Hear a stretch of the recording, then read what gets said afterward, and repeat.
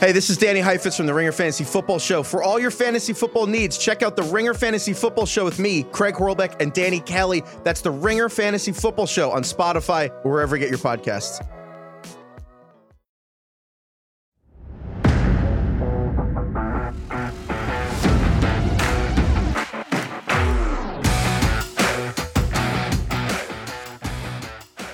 Hello. It is Thursday, November 30th, and your boy, Sports Boy, is doing solo episode today.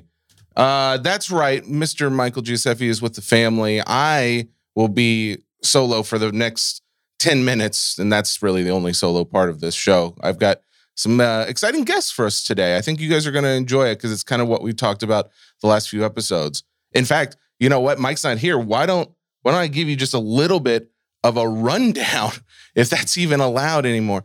It feels so weird to do a rundown, but this is what we're going to do today. We're going to have a show that is going to be a good mix of hobby news and collectible love, but then also mix in there with like perspective changes. So first off, we're going to talk about the comments that were made by Michael Rubin on Bill Simmons' podcast. If you haven't had a chance to listen to it, I thought it was actually really interesting. If you don't like the Homer love of like Tom Brady and Celtics, don't worry. There's not a ton of it. There is definitely some of it, but there's not a ton. It does kind of get into a good segment though of card related stuff, and that's what we're going to talk about first.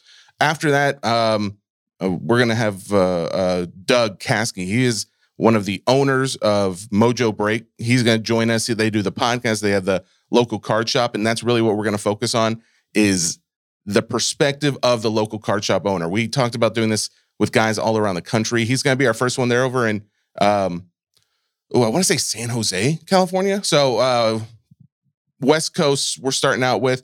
I'm going to try and get Steve from Columbia Hobby, the guys who we partner with for card supplies, have him on because he's had a ton of traffic over Black Friday. Love to see his perspective as well.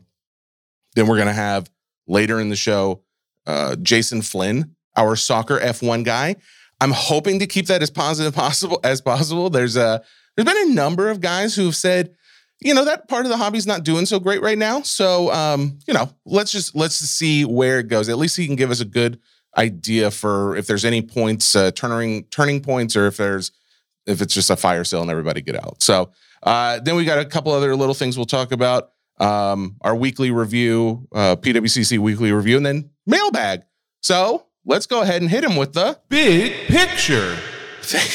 Thank you, Jesse. That was excellent. Really appreciated you saying that. Michael Rubin's comments on the Bill Simmons podcast. First off, I get it. If you have the choice between sports cards nonsense and Bill Simmons, it's a close second for SCN, and we can respect that he went to the Podfather himself. But next time, Bill, that's all we're saying. Next time, you got to send him this way. It's a mandatory thing. I'm so sorry for demanding things. All right, Michael Rubin's comments that were very interesting. I think if you took the time, you'd find a few of these points, I guess, really relevant to what we're dealing with today. But the overall topic started out about, how Bill kind of like, he did set it up to ask if Fanatics was a monopoly. I like that question kind of early on in the interview because a lot of guys have, pressed as to what they're doing in the hobby space. But even though it was more Fanatics in general as like clothing company, collectibles, gambling, all that kind of stuff, if they're kind of trying to take over sports in general, Rubin made a few comments that it does seem like they're just trying to be the best in the space, but definitely not take over completely. Another couple of interesting points before we get into the real hobby specific stuff. They went into a few of the ways that they can utilize that $150 million mailing list. And I think there's going to be a lot of good usage for Fanatics, but that's specifically to the Fanatics card side of things. Collectible side of things, I think could really take advantage of that.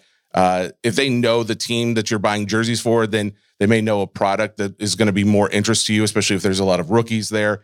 And that's where we started talking a little bit more about AI and what that can do for the card hobby or the Fanatics company as a whole, but really what it could also do for the card hobby.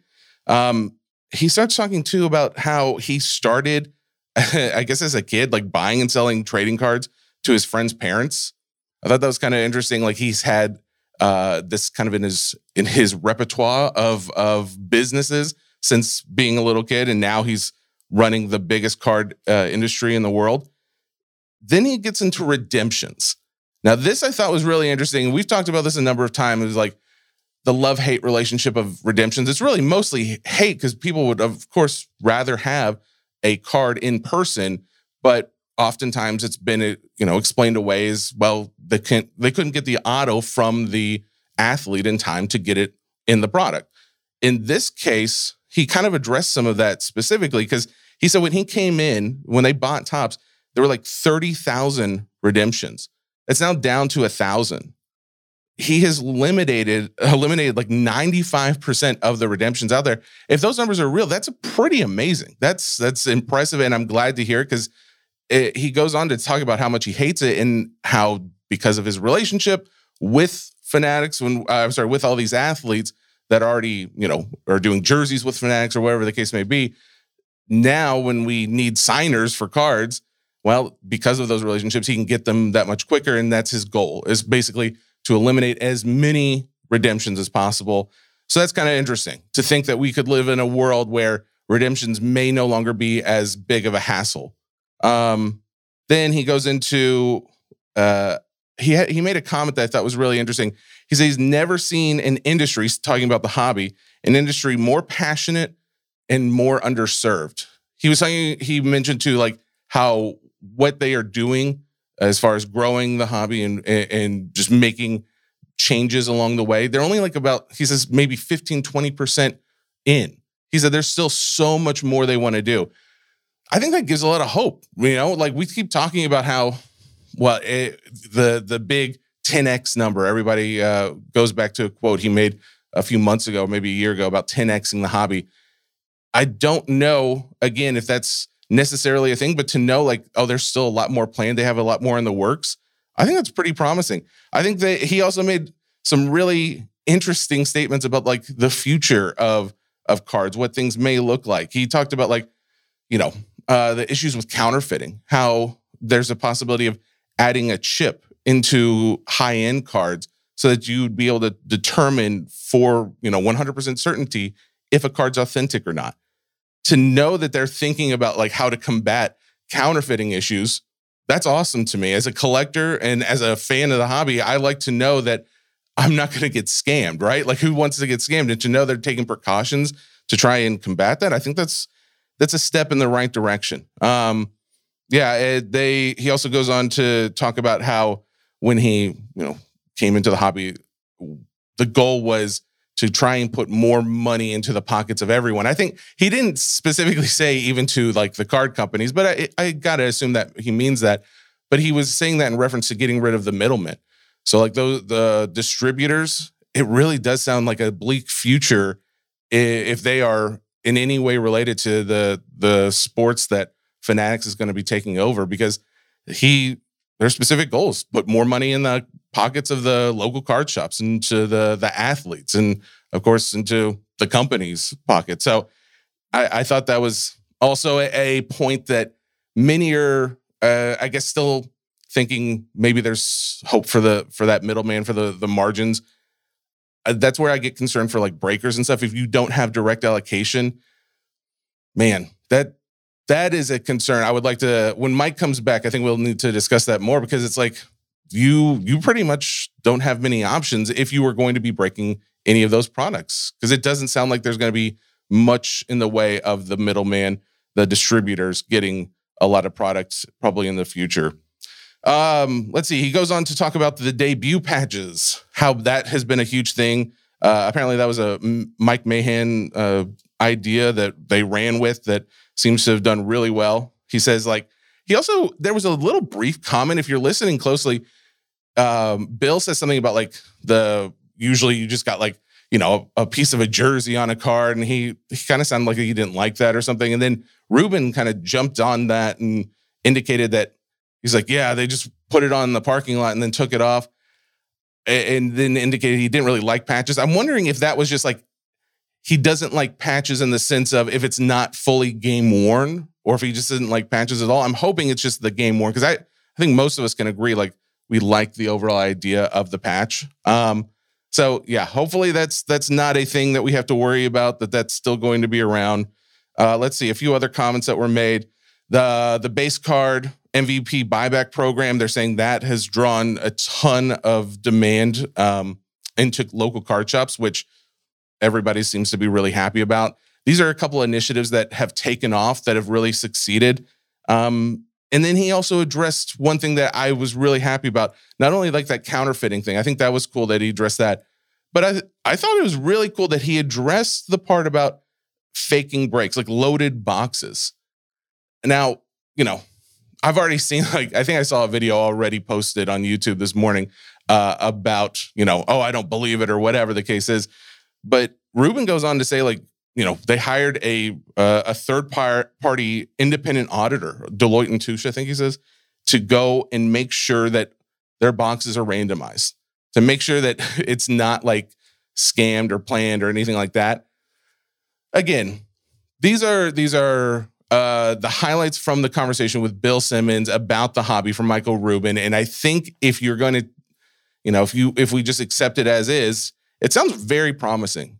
And that's all we can do, right? Like, I mean, I don't think there's any proof to the contrary for most of this stuff, but if nothing else, if you can hold him to his word on a lot of these things, I think it's a pretty positive, bright future for what Fanatics is doing. Now, that doesn't mean like we can just give them a pass on everything by any means, especially the larger they get, the more I feel like there needs to be eyes on them. But they're saying all the things that make me feel a little bit more comfortable for the most part. But again, that's my take on those. I know Mike listened to the podcast as well, so maybe on Monday he may have some additional thoughts on it.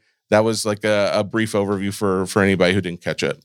All right, that's about all the time we have before our LCS, our local card shop owner, joins us, Doug Caskey from Mojobreak.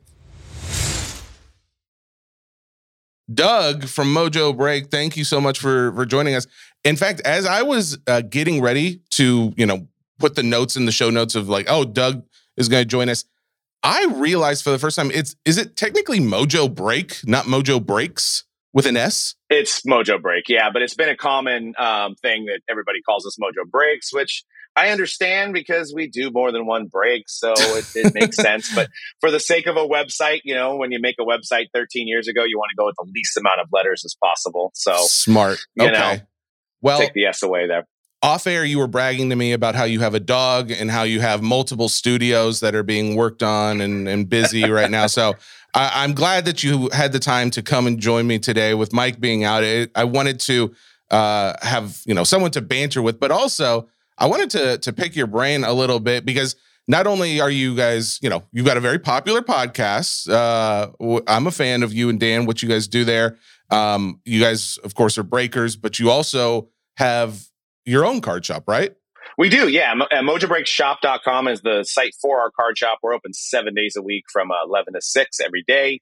So we're always running, promotions around games. We got a lot of good collectors that come in and buy all sorts of stuff. So it's been a fun ride. Those are managed by my buddy Carlos and his brother Davey, and they do a fantastic job in the store. Okay, very cool, very cool. So how long have you been doing that? How long have you guys had the store? It's been about 2 years for the full service one. We had kind of a smaller scale one in an office area 3 years prior to that, but nowhere near any foot traffic that we're getting now, and went full bore into a shop. Okay, very cool. So you've had a few years of experience, even before the explosion in the hobby. You guys were doing this already, right? Yeah. What made you want to start a card shop to begin with? Just being breakers first, not being able to really meet collectors. You can see a screen name, I'm talking, they're typing, having a card shop where people can kind of come in and build that community in your own area. Or, we're actually, we have Levi Stadium down the street, so we get a lot of people coming in for games that, find us and come in when they're on their vacations in the area, and, remember us from the breaks or the podcast, and, come in and check out the store. And that was one of the reasons. The big reason was to be able to, meet people and to, offer a wide range of product as well. Okay, very cool. The one of the reasons why we are even doing this is like trying to get the perspective of the card shop owner in the current market. You know, like what they see as far as foot traffic goes. Has there been an uptick, a downturn? You know, as far as money going through the door. What would you say? I'd like to get two perspectives. I'd like to get what would you say, like maybe at the beginning of the year, and then compare that maybe to the last month or two. Any differences or challenges? Yeah, I mean, it's obviously with Black Friday running a lot of promotions, running stuff throughout November. It's been a really busy month for us as people get, loaded up for stocking stuffers or just want to take advantage of great deals. So, it's definitely challenging into a store. So you need to, set yourself apart. You need to offer compelling products. So beginning of the year was probably a little bit slower, like most will say. But it's just trying to create promotions to get people in the store, whether it be a trade night. Tops did a great job with the RIP night, where we had an athlete from Stanford come down, open some packs, conversate with the collectors. We've had, watch parties for Monday night games, because Mondays are technically a little bit more on the slower side. So trying to keep the doors open a little longer, watch some games. So it's definitely trying to get creative. And we're tied in with Shopify. So customers can also order their boxes online and set it up for pickup if they want to make sure if there's one or two stock left that they get that box and they can come in and pick it up and either open it in the store or take it home. Okay. Well, so you said something interesting. You said maybe it was like a little slower at the beginning of the year. I think a lot of people have said over the last month or two, maybe they've seen, it seems like a little bit slower now, especially, this is a time of year anyways, where things start to slow down with people, pausing for the holidays, buying gifts and all that stuff. And then things kind of pick back up in January. What has been your experience? Did you notice that at all? Have you noticed any kind of slowdown? Yeah, there was a slowdown. Like I said, there was a little bit of slowdown in January, but it's, a lot of it was adjusting to the price, making sure that we're on market, or below market if we need to move it. I think a lot of shops get caught up in the fact that I paid $250 for this box and it's now selling for $150. I'm keeping it $250. So it's not going to sell. So you have to, not only offer great customer service, but you have to, get prices competitive and offer, deals, and being able to move stuff at losses to bring stuff back in that maybe people want. Okay. So yeah, the beginning of the year, there was a slowdown, but nothing in the last month or two. You haven't noticed a difference? No, not really. I mean, I think we're going to have our biggest year in the store this is actually our third year now. And we've climbed from year 1 to year 3 now. We've gained overall in sales. See, I love to hear that. I'm really glad, because that's been a rumor. It's not no one's been able to point to anything that says for sure the market has slowed down or more people have stepped out or they're spending less or anything like that. I'm glad to know from at least from this point of view, from your card shop, that it's not the case. If you are a card shop owner, how important is having extra space to do things like you talked about, watch parties and things like that? Do you wish you had more space to do that if you could redo it or if you ever revamp the shop? Absolutely. I mean, so our building is 4,000 square feet, but our shop is about 800 square feet. So, we wish we did have a little bit more space for bigger events. I mean, we're actually really big in Pokemon in this area as well, and One Piece, and, a lot of those gaming stuff. So, trying to run tournaments, we're a little bit, restrained in our space. I mean, we still run them, but, we can't have, full, huge level, things like that. And also, we don't sell singles. We focus only on wax. We have arcade games in the store. We have a gigantic 100-foot, 4-screen TV that we can have 4 different games on. So we try to have a little bit more of a minimalist as far as product and more of an ambiance for the people that want to come in and rip, because we're by a paint store and we're by a refrigeration store. So if they're coming to us, they're coming to us for a reason. No, so there's got to be a lot of paint guys loving cards too. I got to imagine that's the same demographic. Actually, that's funny because Mike used to be a painter. So yeah, it kind of is. So that's the reason I asked that too is because I know our local card shop, they talked about some ideas of expansion and wanting to do, and some have talked about this already, is they are now hosting either birthday parties or just Super Bowl get together, whatever it is, some kind of event hosting place that you can not only have maybe a sports themed party or just a party in general, and then, segue that into, hey, while you're here, you want to, check out some games, some Pokemon, some cards, some whatever the case may be. I think that's got to be like the future of most card shops. Would you agree? 100%. You're not just going to be able to sit there and just hope for people to come in, offering different types of events. I mean, I even had an idea, maybe fantasy football parties, right? Or fantasy baseball, using sports events. I mean, and you could even monetize it if you wanted to, saying, hey, you guys pay this, we'll have the space. Because like for us, we're open until 6, but maybe if somebody wants to book from like 6 to 10 or something, have a private party. We've always had that idea in the works. And I think that's a really valuable tool for shops to be able to use your space for hobbyists. And, maybe the box sales come separate, but at the very least, you've got maybe 12 to 15 people in your store who are going to comment to their friends next time they hear about, oh, little Billy likes Pokemon, or, Bobby likes Series 2. They're going to say, hey, I was at Mojobreak for a party. They have all that, so it's all about just making, people more aware of where you're at, what you have. All right, since it's me hosting, I'm going to ask this question. How successful is like Lorcana in your shop, or do you even have any? Is it sold out? It was tough to get it first. We only got like 3 or 4 boxes. So there was a lot of demand for it. And the second wave, we've gotten more. And it's selling through like crazy. Have you hosted any games? Like, do people play at your shop? Not for Lorcana, but we have done One Piece. We have done Pokemon. We've had games going on in the store for that stuff. So, because a lot of that stuff is tied into some of, like, I think One Piece offers a couple day early if you host a tournament, and those people are coming in and playing a tournament. So it's, those guys are coming in knowing that they're going to be able to see the product a little bit early and get into some games and stuff like that.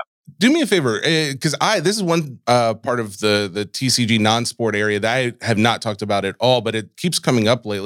There seems to be like a real interest in One Piece set. Can you explain just a little bit about what that is? Yeah, I wish I could. I can't. Thank you. I have Mojobreak Gaming that is an expert in that. So you could ask me anything about sports cards. I mean, I obviously see the demand with it, but as far as like why the demand is there, I don't have an answer for you on that. Okay. So I wish I did. Right, that's fair enough. I put you on the spot, and that's my bad. But I do think that One Piece is a growing. It was based on like an anime cartoon or something, right? And then do you know that at least? Yeah, I think that's the case. And then now some of those cards, someone messaged me the other day that to check out that market because they've been on the rise quite a bit lately. Okay, that beside the point, but thank you. We still do a lot more Pokemon, I would say, is, number one as far as gaming. I mean, there's a lot of releases coming out with that. So, Pokemon's the majority of our gaming business. And, they make those nice tins, those, balls and stuff like that for the kids that are, $8 to $10 that are nice little, come and spend your allowance on. So they do a good job of having, those low price products compared to trying to sell a Donruss box for like $250. Not your average kid's going to come in and buy that kind of stuff. So what would you say like your top selling product is as far as sport is? Baseball, football, or basketball? It's been baseball across the board. I think Topps has done an amazing job with their marketing. I laughed when Rubin came out and said, this industry hasn't been marketed. And I was like, wait a second, I've been doing this for 10 years. And then he was right. I mean, they've came out and they've had some really good programs for the shop, the Rip Night, and, getting the word out there for Chrome Update, doing those videos and all their promotion around the players, having the All-Star game, all that kind of stuff that I think has driven people into the store, knowing about the bounties they have, knowing what's in the product more so. So when they come in, they're a little bit more educated and they say, hey, do you guys have Chrome Update or do you have Heritage? So I think the baseball category has been doing pretty well. The football and basketball has, I'd say a year and a half ago, was probably our number one in store. But I think the cloud around, am I going to get a CJ Stroud in this? Auto, no. Okay. I heard Panini, are they going to fulfill redemptions? Yes, they will. So I think people have been kind of, especially with the great rookie class of baseball with Corbin Carroll, Adley, Gunnar. I think everybody's been, the majority of our sales as the last 3 months have been baseball.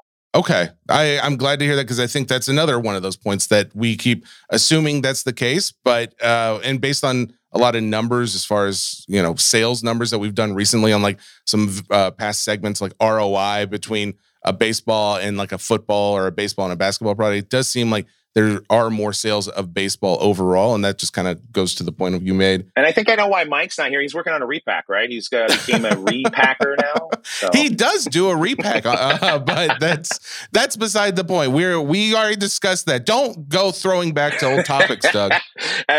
We had to talk about it yesterday because we always are the last ones because it seems like it falls on we record on Wednesday. Oh yeah, but everybody and their mom were talking about it. Yeah. I listen to your guys' podcast on it, but yeah, we do repacks too. It's just very small percentage.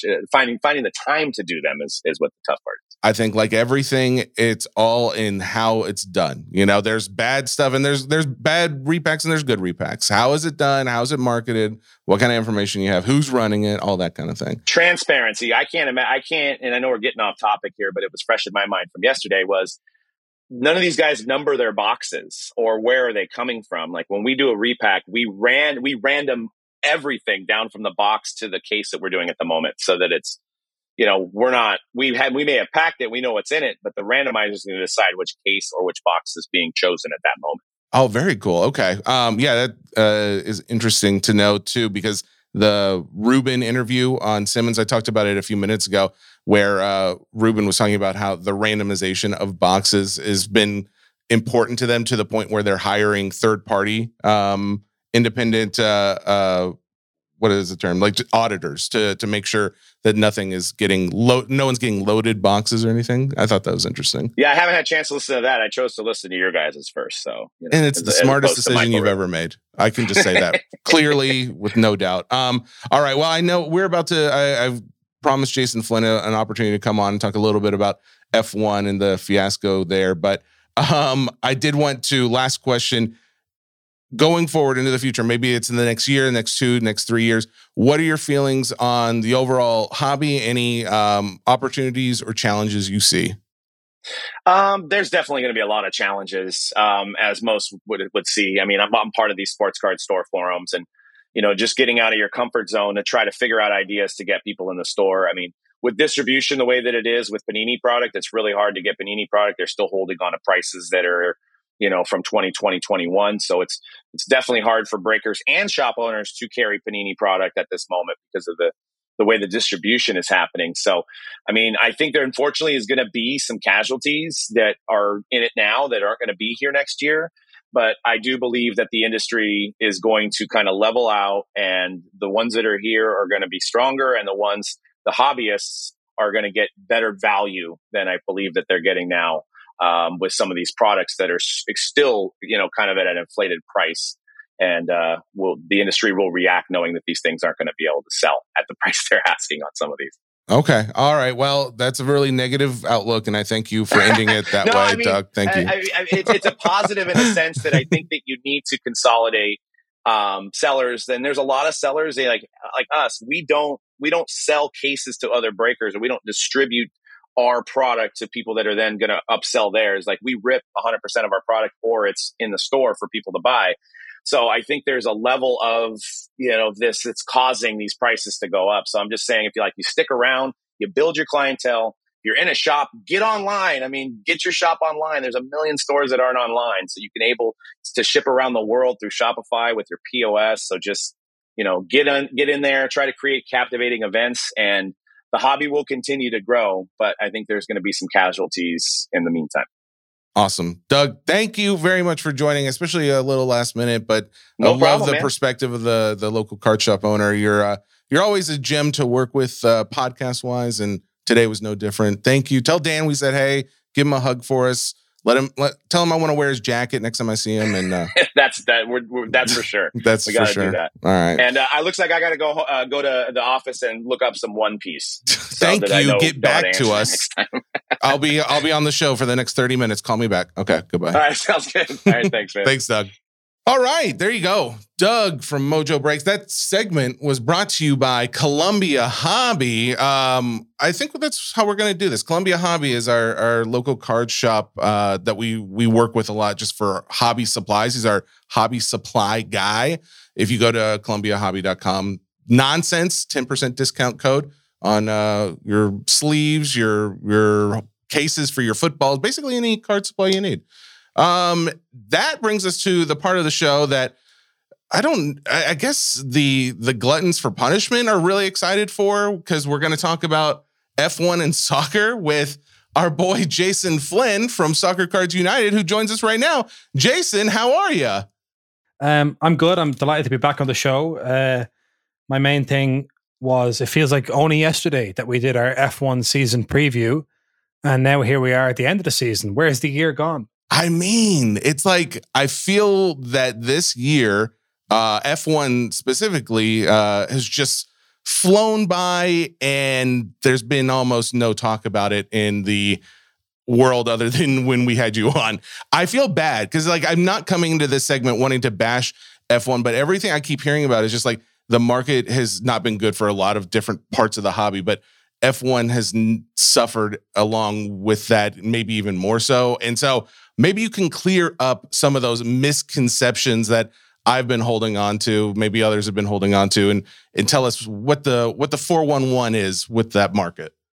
Yeah, look, I'm not an F1 apologist. I come to F1 kind of late. I'm into the cards and kind of got into the sport through that. And I have a lot of friends who are deep into it.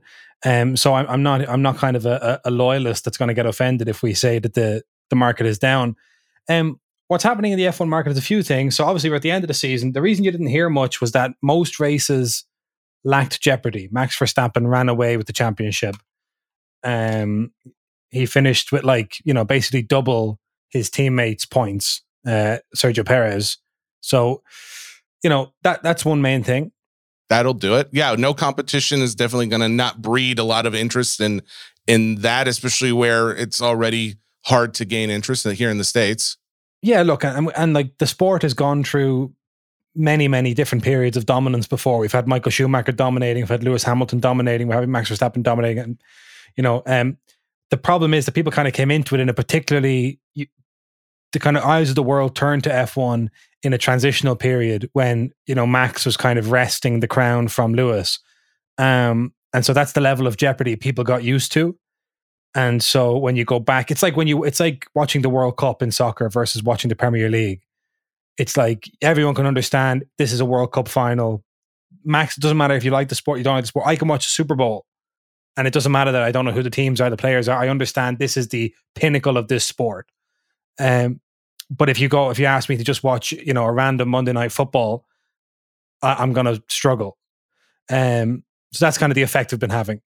So do you foresee that this is going to be just an ongoing thing, or do you think that, maybe next season we see a little more some more challengers step up, or what are your, I guess, view on the future of the hobby for F1? Yeah, I mean, the thing is, while all this has been going on, it may not be kind of growing in the mainstream in the hobby, but the F1 hobby itself is developing all the time. So, for instance, Oscar Piastri, who we spoke about as one of the rookies who might go on to have a good season, at the beginning of the year, he did have a good season. Driving for McLaren, kind of held his own very well. Should have probably got a better result in the last weekend of the year in Abu Dhabi just there than he did. But his cards, we've just seen the first, he has a Topps Now, I think, with a rookie logo. And then we saw this set come out of Topps Italy, which was Formula One Eccellenza, which kind of like thick, almost like Inception style cards. And Piastri's rookie base cards, were kind of going for like $40 out of that set. And so when 2023 Topps Chrome Formula One comes and Sapphire, we can expect him to have there is a significant rookie chase in there. And we've also had Guan Yu Zhou, the Chinese driver. His market is extremely healthy, obviously being driven by the Chinese market. And we've seen stuff like Legend Autos introduced by Topps. So F1 Legends coming in, and we have Nigel Mansell, Alan Prost, David Coulthard.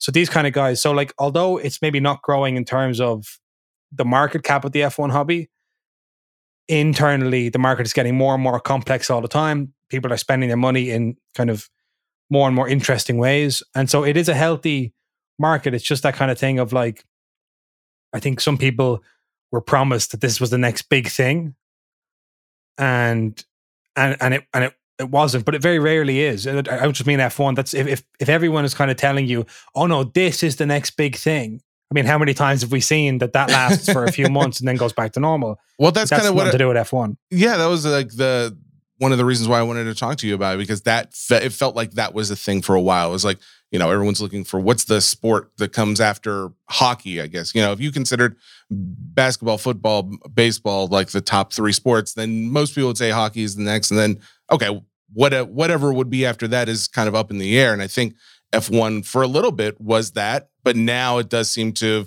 that was just another one of, like you said, just another one of those parts of the hobby for the moment. And then maybe that subsides, but it doesn't mean that it's dead. It sounds like it's just, like you said, subsiding. I mean, like the 2020 F1 stuff was fantastically successful.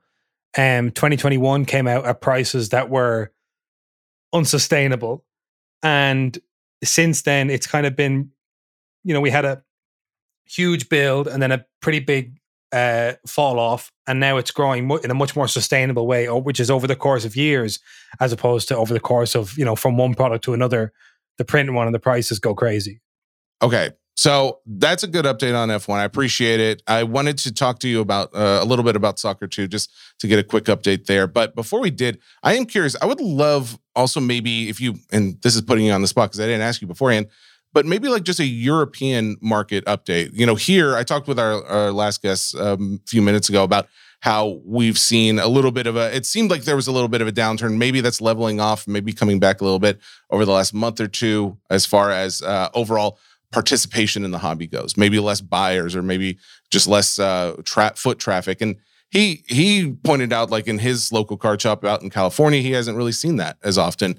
I'm just curious, you guys you and Enzo go to a number of card shows, and not just, in your local country of Ireland, but in England and Germany and other places. What have you seen? Anything you've heard about in the last month or two, maybe? Yeah, look, we're growing.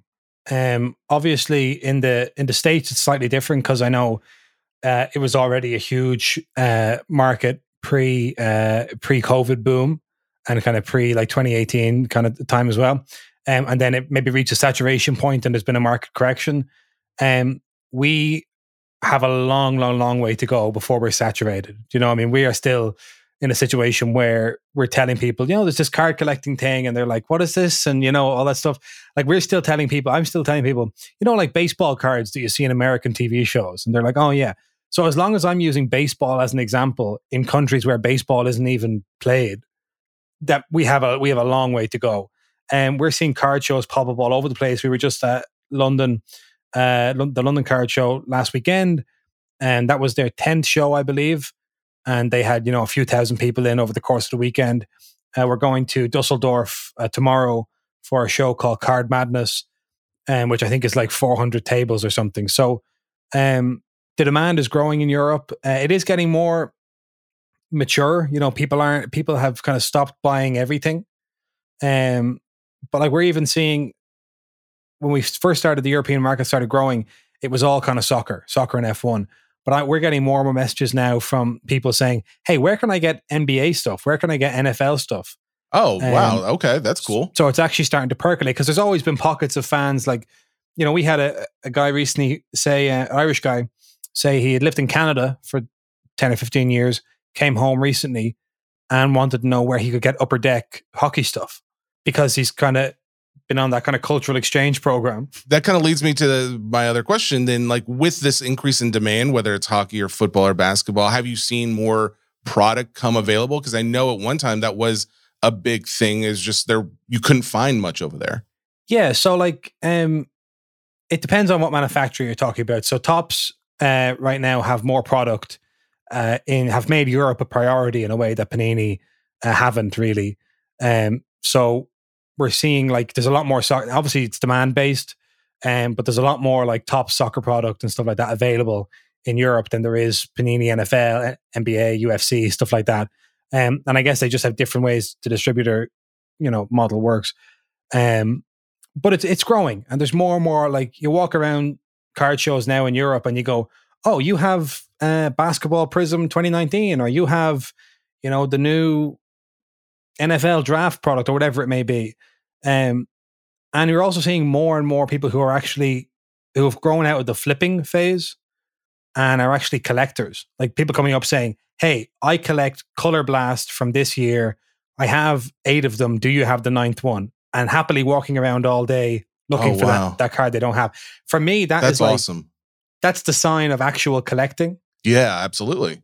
And unless you have people doing that at scale, then you really just have people who are going to come and go based on how much opportunity to flip they think there is. Yeah, I think anybody who collects cards can be called a collector, but for some reason in my mind, when I think of like a true collector, it's like someone who's a set collector. I feel like that's like the truest, most unadulterated form of collecting is the set collector. And it's like it's probably the one that gets like the least amount of love in a lot of cases, but it is something that I think like if you start seeing that in your area, then obviously there's probably some potential for true fans of the hobby, not just flippers.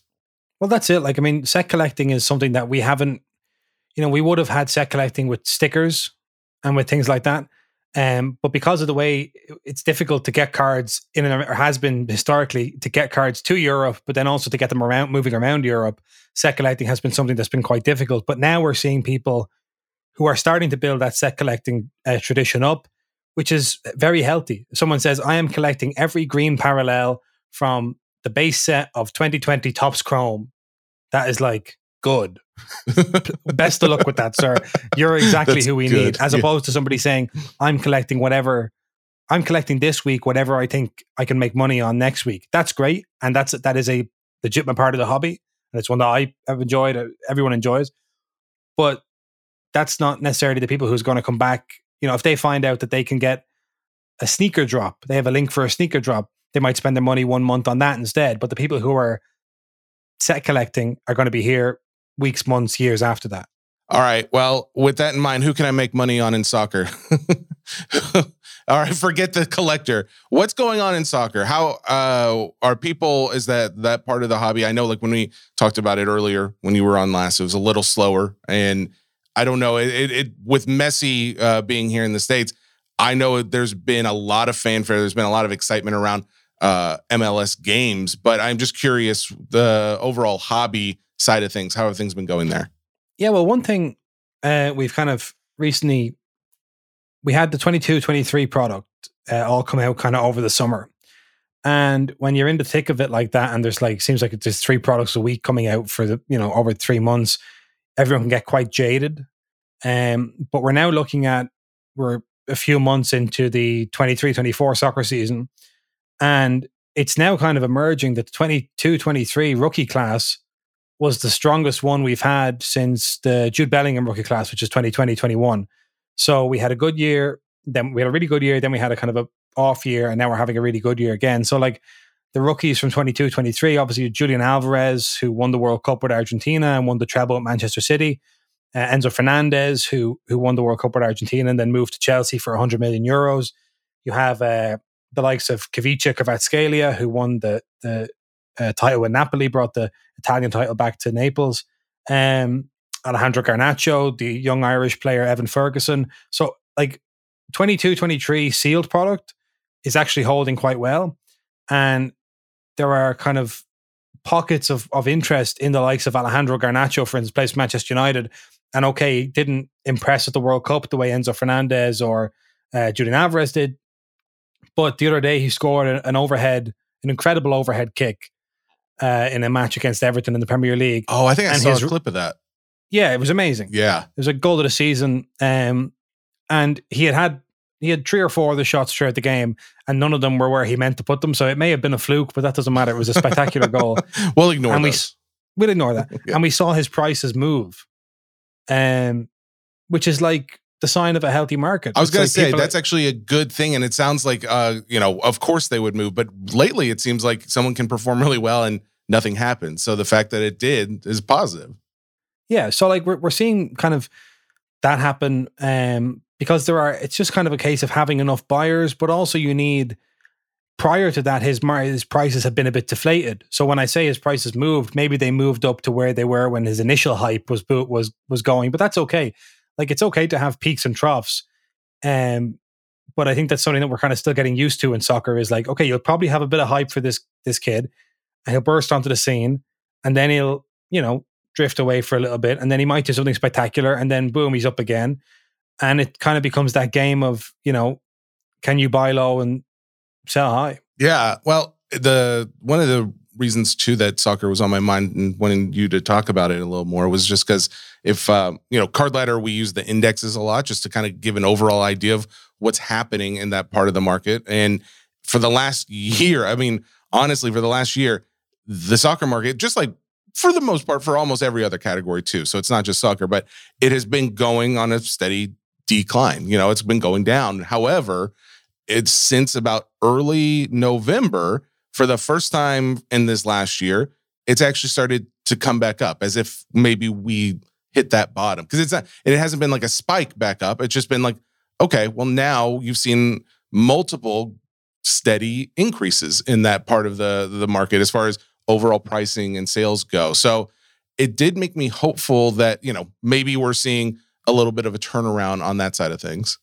Yeah, well, obviously this time last year we had the World Cup was on.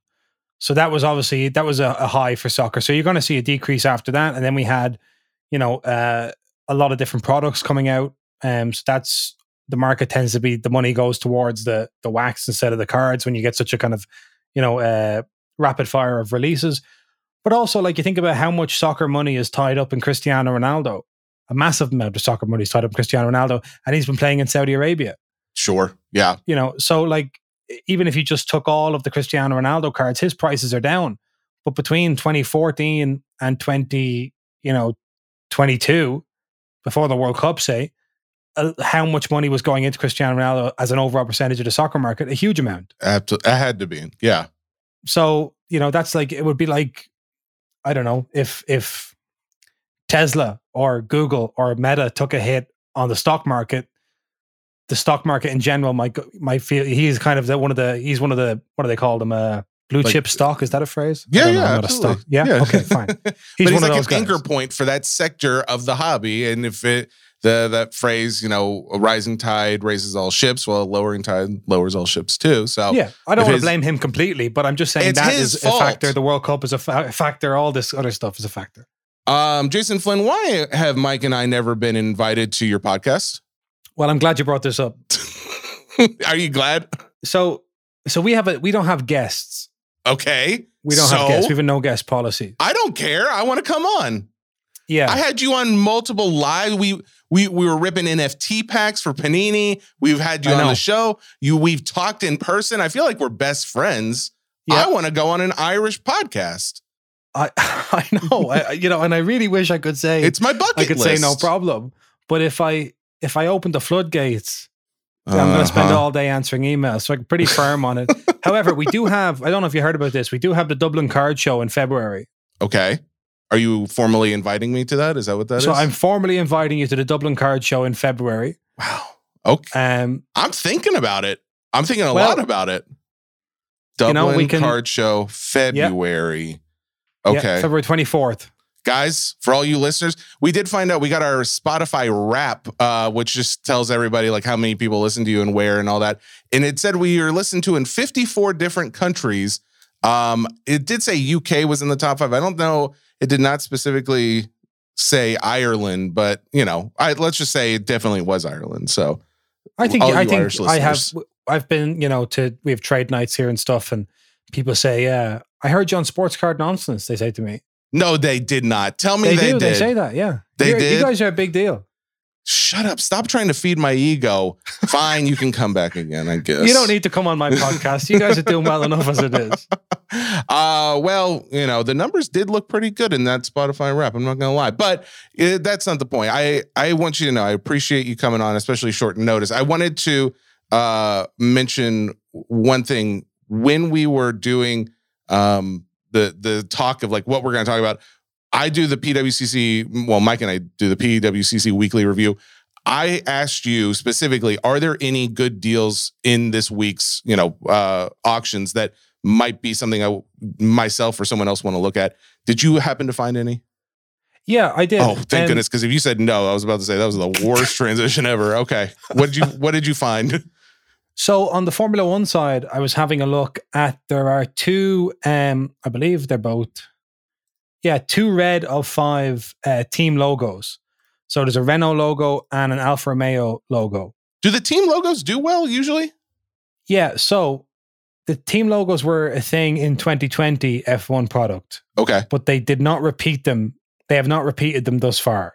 So there are none in 2021 and none in 2022. So this is a rare case of, I've always been kind of more of a like a, invest in the player, invest in the driver, whatever it may be. But this is a case where I would say I've seen enough evidence to invest in these as actual cards, because there are people who want to collect the sets of these. The off 50s, the off 25s all do very, very well. And again, even the kind of less grand teams have a strong market for these, because they are going back to that set collecting thing. Somebody wants all the red logos, or somebody wants all the Renault logos, wants to do a rainbow, whatever it may be. These are like very strong collectibles that have not been repeated over the next couple of years of Formula One product. So they're kind of a little sleeper hit. Were those the ones that are out of 5 currently listed? Yeah. Okay, the red one's out of 5. So it's only like one. The Renault is what, $22. The other one, Romeo, is $23. Yeah, so relatively affordable. I was looking at like some comps elsewhere, not on PWC, just elsewhere, and like the prices are strong for numbered logos. So I imagine they'll go up. They certainly will now. But I think they're a strong investment, because when we go to card shows, we put out some, even like a base sapphire logo of a Ferrari or a Mercedes will get interest. So they're pretty strong. The 2020 Topps Chrome Formula One refractor of Verstappen, it's a PSA 10 for $23. I mean, granted, it's got to go up, but I should buy that card, right? Like, I mean, if he was the best this year, I mean, obviously it sounds like I'd be foolish not to, because was that his rookie year, or am I getting that wrong? Yeah. 2020 is the first year of Topps F1 stuff. So that's a refractor. Is it PSA 10? Yeah. Yeah, I mean, the only thing about that is like you would obviously have, you're kind of investing in Verstappen. That's the kind of thing that if you had 10 of them or 20 of them, maybe, because the ceiling on that, who knows how high it's going to be for a refractor. And probably refractors are more rare in F1 than other sports. But as I say, my kind of like sleeper picks would be more like the logos. Okay, the logos. I mean, the fact that they're out of 5 alone, that's pretty cool. But okay, very cool. I've got a few I'm going to share with the audience myself, but I don't have to keep you around for that unless you just want to hang out. I also have a couple of soccer ones. Unless you do? Yeah, sure. Yeah, I'm sorry. Yeah, please. So most of the cards on the auction are graded, but there's a 2017 Immaculate Cristiano Ronaldo patch for Real Madrid, which is a pretty phenomenal patch. A lot of color in it. And it's certified authentic by NBA, but that's not why I picked it. It's at $210 currently, but it is player worn. Ooh, okay, very cool. In soccer, we do not have enough player worn, let alone match worn things. So to get a 2017 Immaculate player worn Cristiano Ronaldo, I think it's off 7. Yeah, it is, and it's currently at $210. That seems low to me. It's also one of those things where he was still at Real Madrid in 2017 before he moved to Juventus. And if I compare that to my other soccer pick, which is the 2018 Panini Treble Lionel Messi autograph, which is the World Cup sticker inserted into the card. I don't know if you've seen these. The World Cup sticker in the card, like it's an actual sticker that's... Yeah, so that they Leo Messi signed the sticker and then they put the sticker in the card. Oh, very cool. That's cool. Okay, yeah, I'm trying to pull it up right now. So that's a BGS 9 with a 10 autograph, and obviously it's an on-card autograph as well. What's that going for? That is currently at $360. So that one, that's you're saying $360 is a decent purchase price. Oh, that's super cheap for that. Okay, so that's probably going to go up. That should be 4 figures. Oh wow. Okay. Yeah. Well, so maybe basically the reason I picked the 2018 Treble and the 2017 Immaculate, and the fact that it's that patch for Ronaldo and it's a World Cup sticker for Messi's in his Argentina kit. In soccer right now, we're seeing like Cristiano Ronaldo is in product at the moment, but as kind of a legend. So he's in it with like his Sporting Lisbon kit on, which is his first club that he played for in Portugal. And we're going to see a lot of that over the course of these guys' careers and then the rest of their lives. We're going to see cards being made for various players in different kits they played in throughout the years, with sticker autographs, with maybe, both of these 2017 Immaculate, 2018 Panini Treble, these cards cannot be replicated. They will not be making any more of these, even if they wanted to. You know what I mean? They have genuine kind of pedigree as soccer cards. And I think that's a smart place to put your money right now. Kind of like the 2020 Formula One logos is like stuff that are things that are kind of, I don't know what you would call them, because I don't want to belittle the stuff that's coming out now, but that are kind of like not easily redone. The population of this kind of stuff can never grow by that much. Okay, makes sense. The fact that you gave such an impassioned reply of this Messi and just those cards in general, I've gone ahead and tried to put a bid on that Messi card. I've now raised it. It's now $400 because I've been audited. Whoever bid on this before me is obviously set a max bid much higher. Yeah. I'm about to put $700 on there. Let me see what it does. Okay, that's $700 if I'm highest bidder. All right. That could be my card. We'll see. And if PWCC want to just send me my check at the post for the commission, that's fine. Yeah, it's in the mail actually, so you're all set. I don't know. I was going to ask you this off air because this is something like a little cheesy. The card that I chose, I had a few, but I'm just going to share one of them today. Do you ever look at a card and it like immediately like takes you somewhere in your past? Like, because did you collect when you were younger?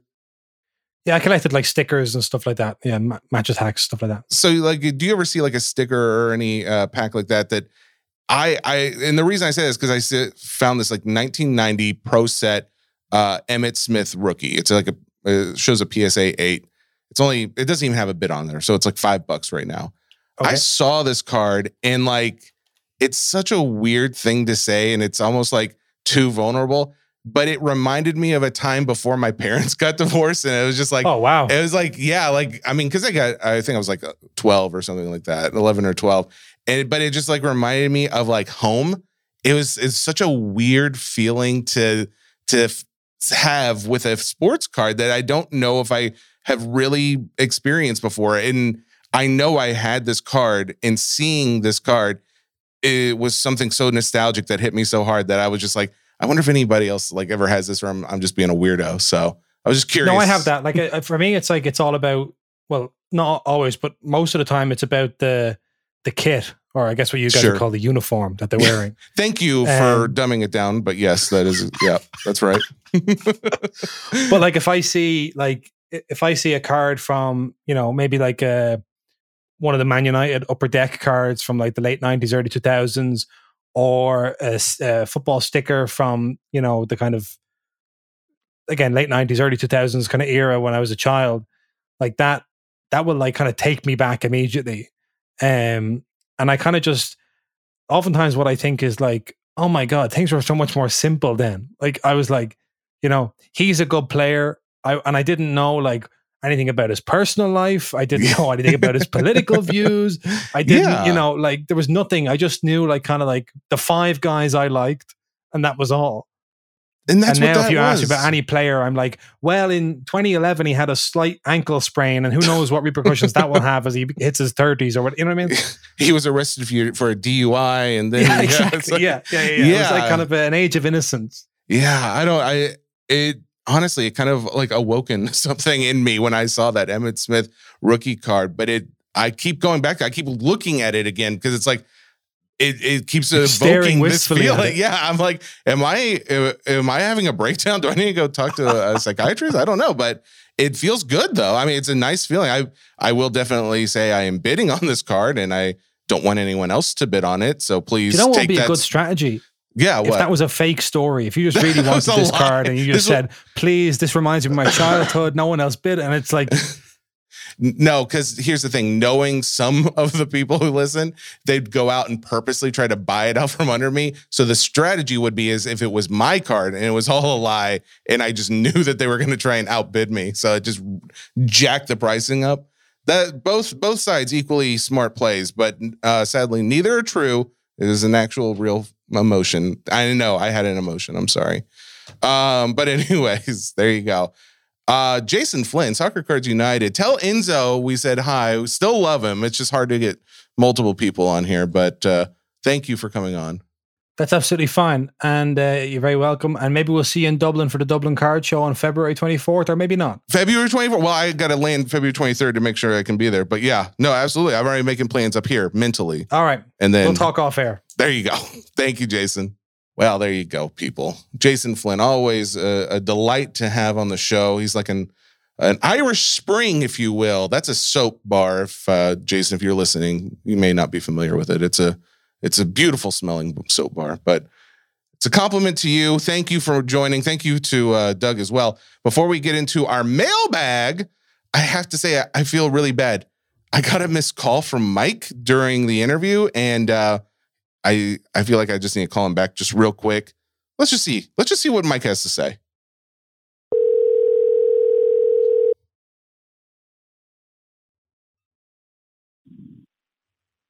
Hello. He is losing his mind. I'm out driving him around. There you go, audience. That's what's happening with Mike right now. I'm sorry, I missed your call, bud. Sounds like you guys are live. We're live. Oh, baby, everyone's listening. Did you see this Steve Blez, that fraud? The Blez brothers are putting out a repack to break tomorrow night. I did see that. What a fraud! That's why Theo's crying. Fraud is like that in the hobby. See, he did all of that just to gain attention to their repack. That had to have been it. That's Promise. I will be in there comping every card. I have to go. Thank you, bud. Bye. So Mike has a baby. That's proof of it right there. In case anyone was wondering, that there you go. He does actually have a child. The one other thing before we get to mailbag, actually, I did want to mention. So one of the other reasons I wanted to talk to Jason about the soccer card market is because I have cards that I listed a long time ago with the Panini NFT. The Panini blockchain is still a very vibrant market. Like there's a lot of energy going on there, even especially lately. There's been a lot more people gaining some attention in that space. The marketplace has an option where you can just list a card. It's not for sale. It's just like, if you want to take an offer on it, you can. Otherwise, it's just listed as like you own this card. And I listed just a bunch of soccer cards that I had pulled from packs, a year or two ago. And as of lately, I've started just getting offers out of nowhere, like over the last maybe 2 weeks or so. So I was like, maybe there's some more interest going on there. And then I did talk to our Panini guys, and they actually, this was kind of interesting. They launched some NFL and NBA packs recently. They're really the guy Court, who's kind of spearheading this part of Panini's NFT projects. He's really trying to make this a sustainable marketplace and not just like overwhelming you with digital stuff. So if you're not into NFTs, I totally get it. That's fine. But to know that there is a limitation to a lot of this product now, not only in the numbering of the cards that come out, but also just in the number of packs. Like the NFL drop that they did yesterday on Wednesday, I think there was like 12 to 1,500 packs, something like that, sold out in less than a minute. There is interest in this space. The NBA packs that came out earlier this week, there was a one-of-one. There are two different one-of-one Wembanyamas in there. The first one has sold. It sold for $8,000. In the what people are suspecting right now is the second one, because again, Panini does this where the digital card is actually, there are physical cards of the digital ones. They think that the other one-of-one is actually going to sell for more than the digital one's going to sell for more than the physical. I think that's pretty impressive, and just a nod to that space. Again, unfortunately, I don't have any packs to give out, but again, if you are into that at all, Panini blockchain, if you go to Panini's site, they have a blockchain section. You can buy, sell instantly on there, open packs, all that kind of stuff. And then there's challenges. So they do a schedule now. You can go out there, see what challenges are coming up to be able to earn rare cards. And then they also do challenges where there's physical prizes involved too, where you can actually get a physical card and things like that. So just wanted to throw that plug in there as well. Mailbag. All right. Mike's not here. We're going to do our best in mailbag today. I think there's a lot of really good questions. I apologize, Cody James. I don't want to detract from the rest of the show. I don't want to do too much Pokemon. I feel like I'm just known as the Pokemon guy. But okay, actually, I will answer it. He says, "Are you excited for Shining Treasures that comes out December 1st?" I can't help but I have to answer it. It is a very, it's talked up a lot. It's just a very exciting product for a lot of people because it's going to have cards that they just have a shiny look to them. But it's typically been popular among both the gameplay guys, the TCGers, and collectors / flippers.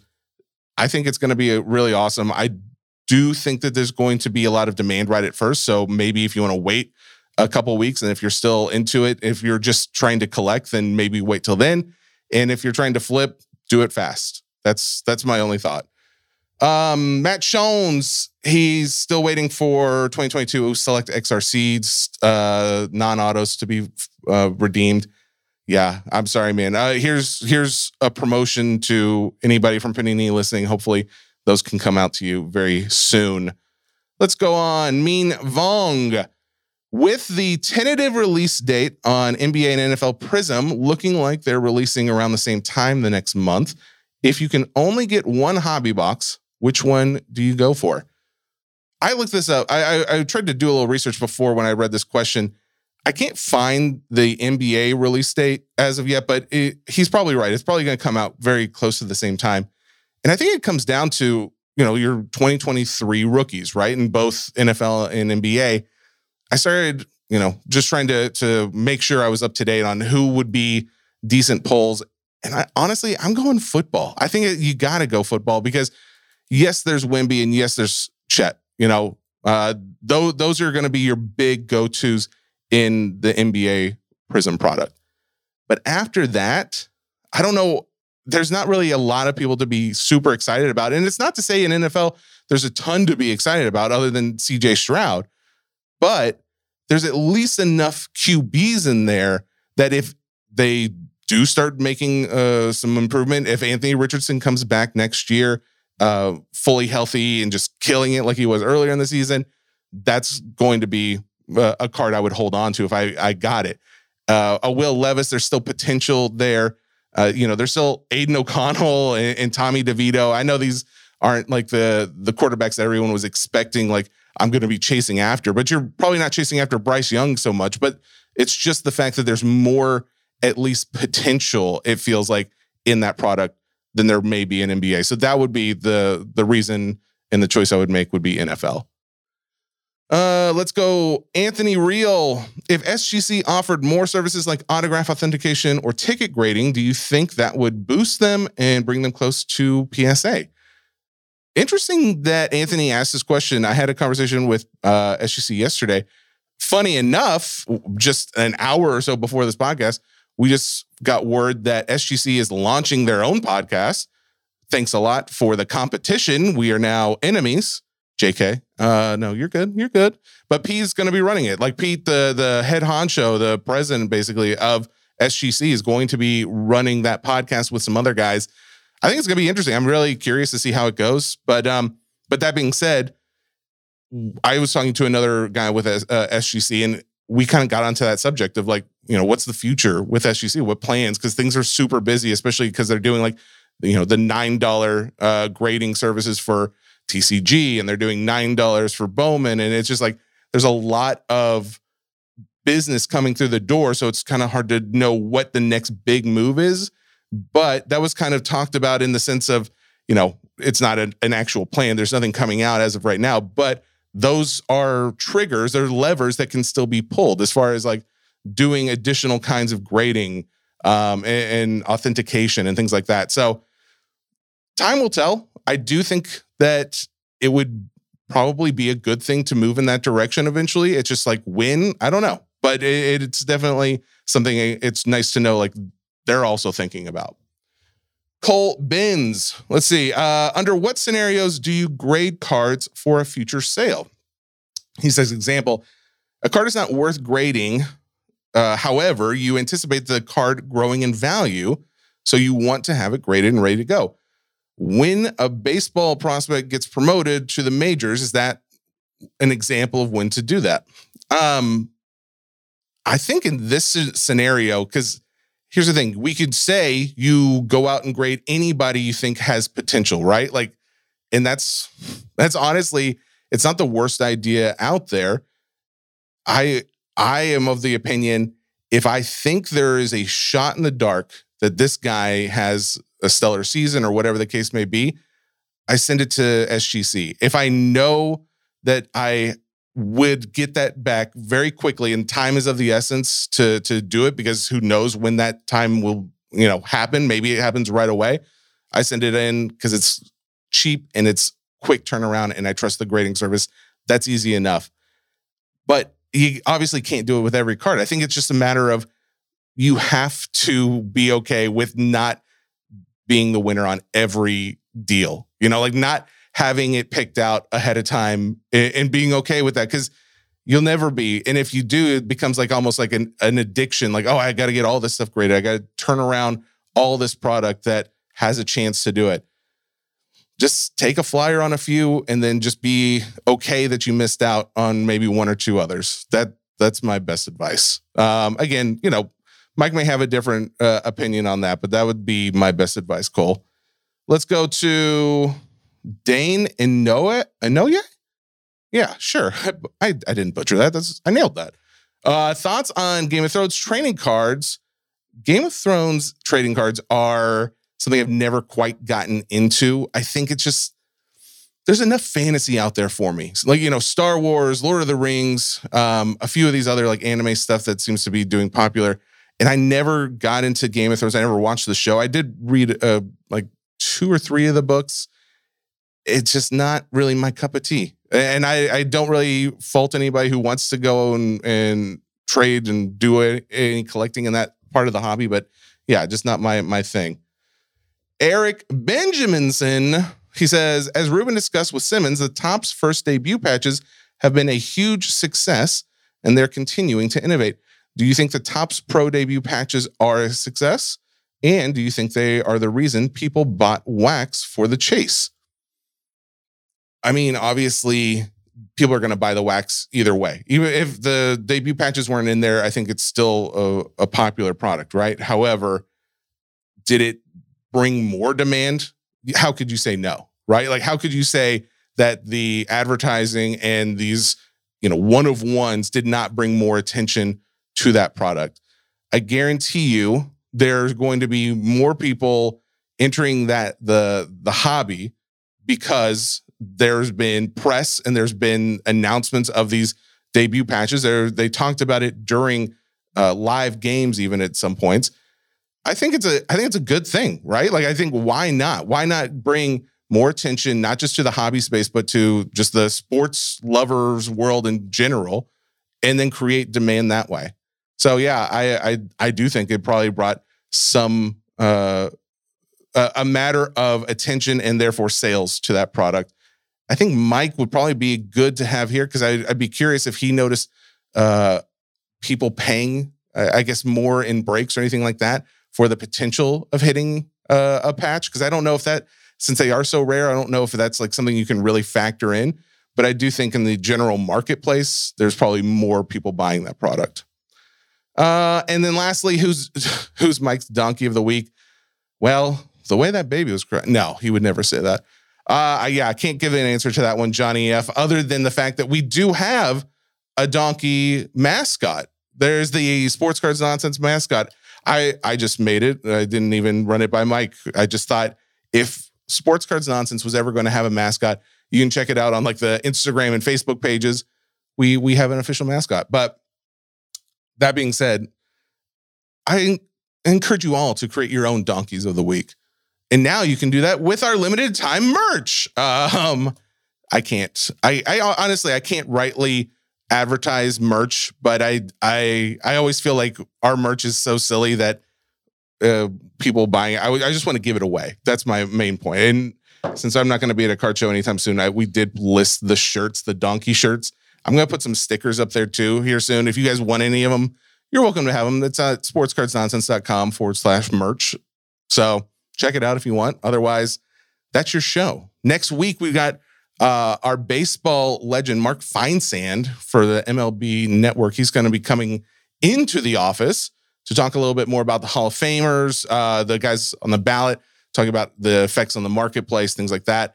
I think we may have additional guests on Monday, but that being the case, thank you for everybody who supported us throughout this last year. We still have not heard from the Ringer. We don't know what the future of the podcast is. However, we do know one way or another, you'll still get the Sports Cards Nonsense podcast. It's just a matter of we have loved being with the Ringer, and we hope that we can continue to do that.